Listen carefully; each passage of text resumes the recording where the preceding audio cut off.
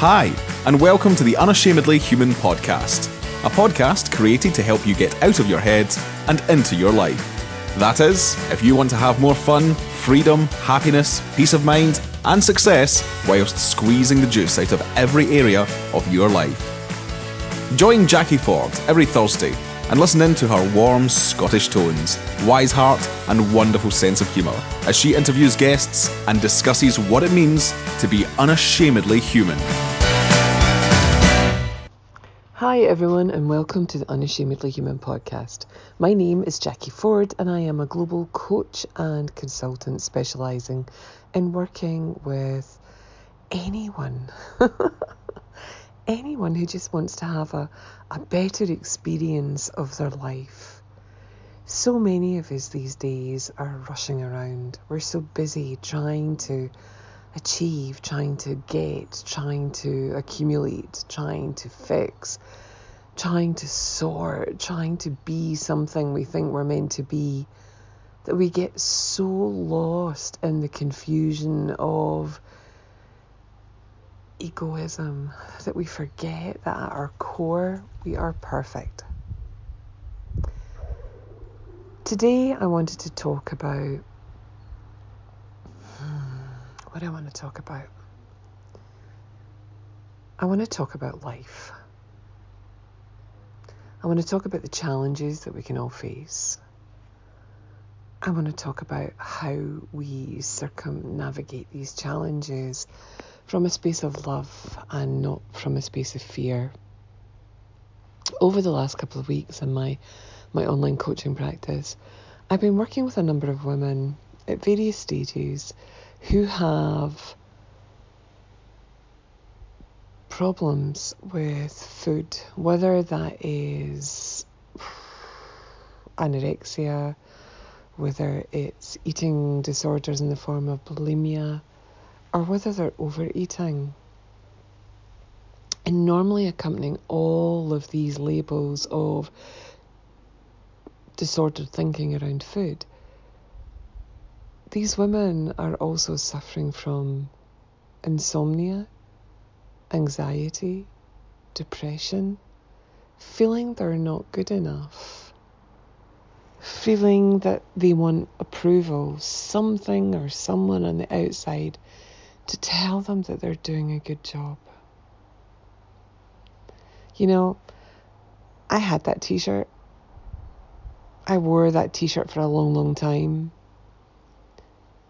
Always feeling that I wasn't good enough, that there was something in me that I needed to fix or sort so that I could feel like everybody else did.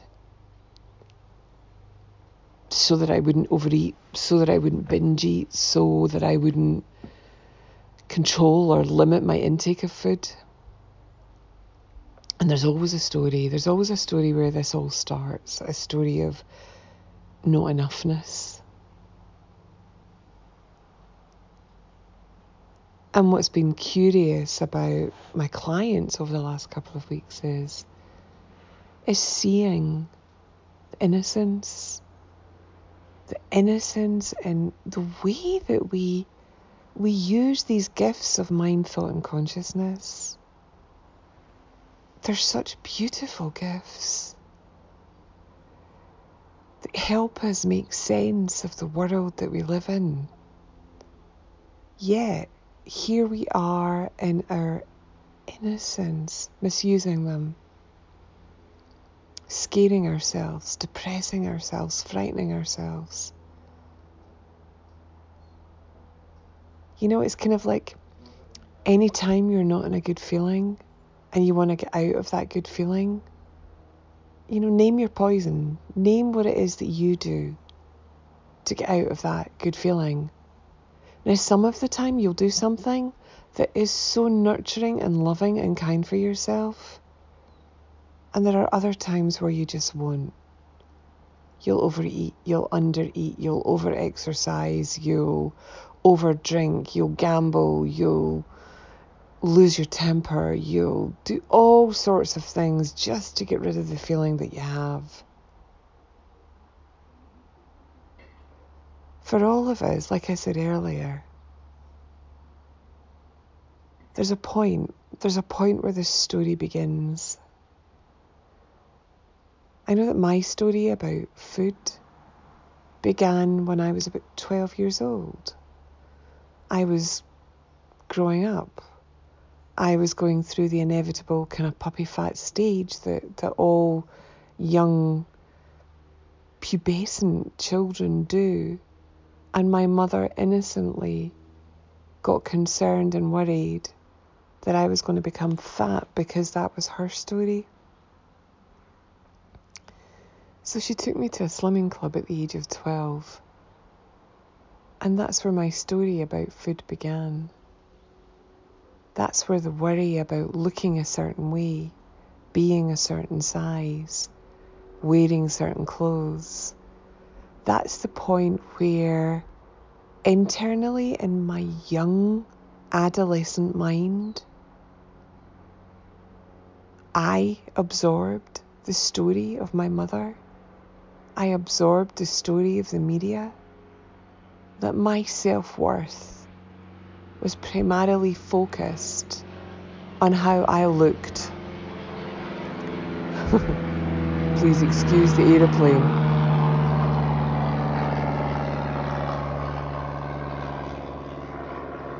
As you can tell, I'm sitting outside for this podcast episode. Sitting in my zero gravity chair. It's just too nice to sit inside. But here I was, this young adolescent, and a story was forming about my self-worth. That most of my self-worth was, in fact, about how I looked. And I wonder how many of you listening have absorbed that story too. And then you've lived your life by that story. You've become a prisoner to that story. You've lived in a cage of that story for all, if not most, of your life. And like I said, you can name your poison. You can name it as, I have an eating disorder. I am anxious. I am depressed. I am, you name it. That's the cage by which you live in. That's the prison cell by which you see the rest of the world, and you live in the world from that space. It's like putting on a pair of glasses and then you scratch the glasses so you can't see clearly out of the lenses. If you have a thought about your identity that you're living from, that means you see the world through those lenses. Everything is tainted.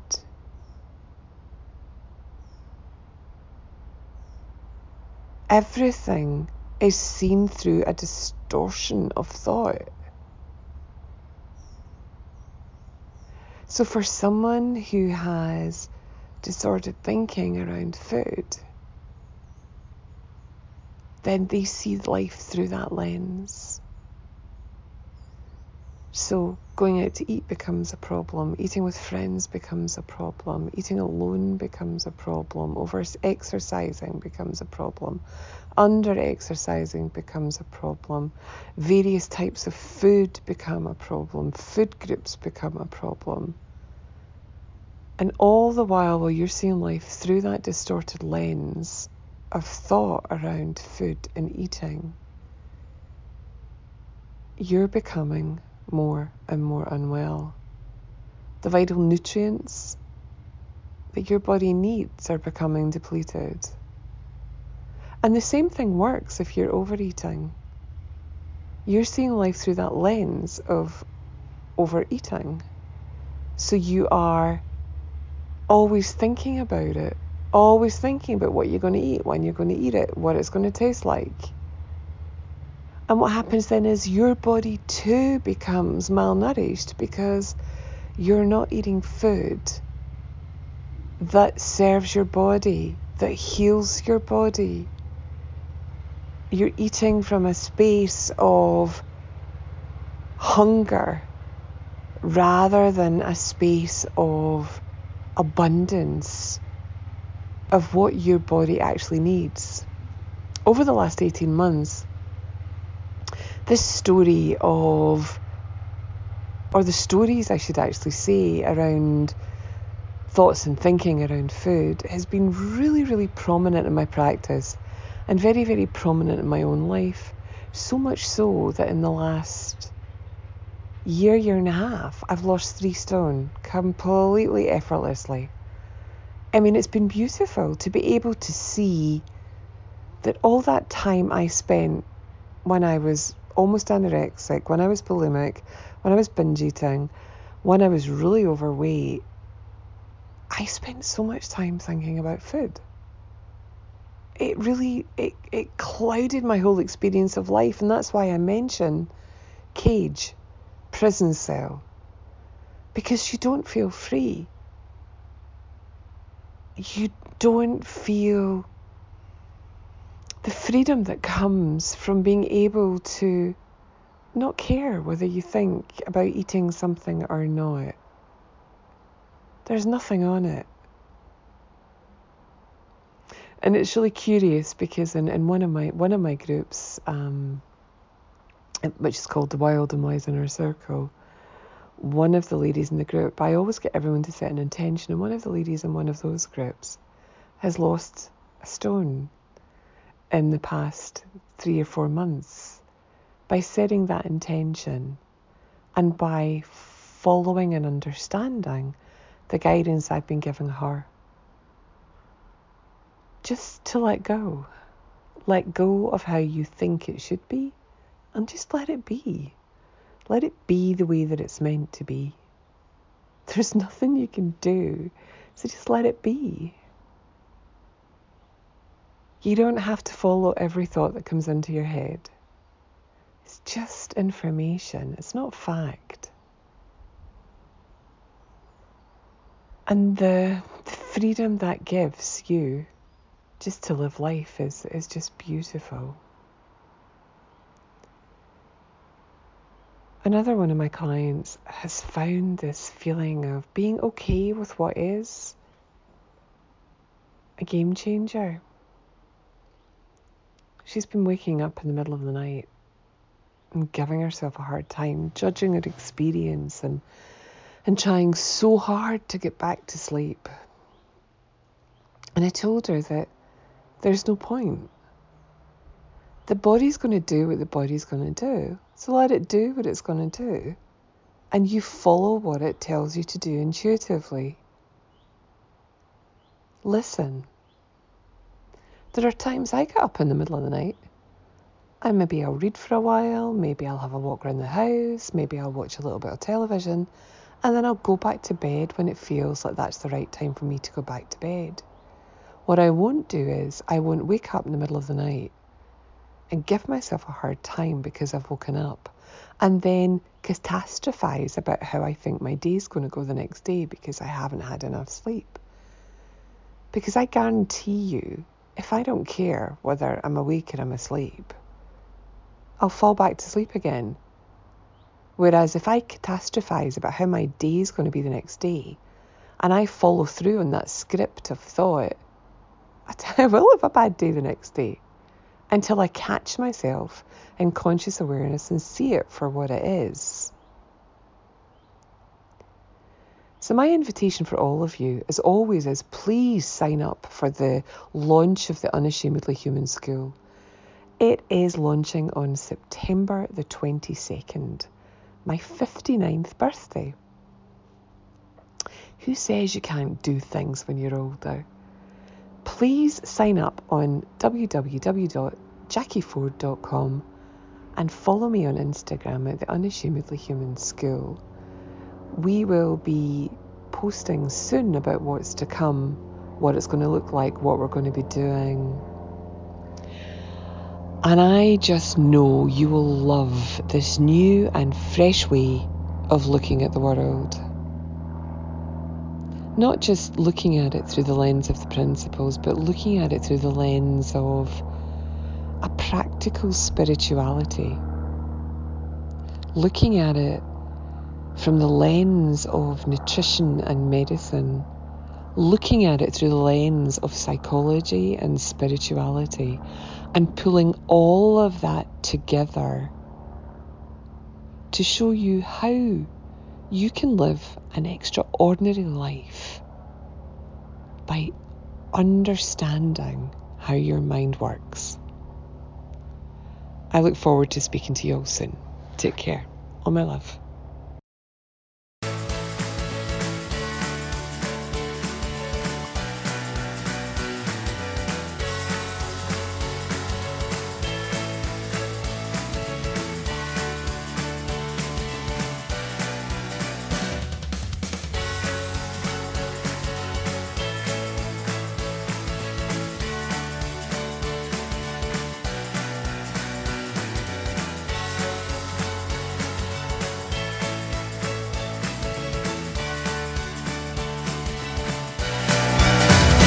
You could be larger than life, bigger than the world, living out the hopes and dreams of every boy and every girl. You could fly higher than the sky, shine brighter than the stars. You can have all you ever wanted.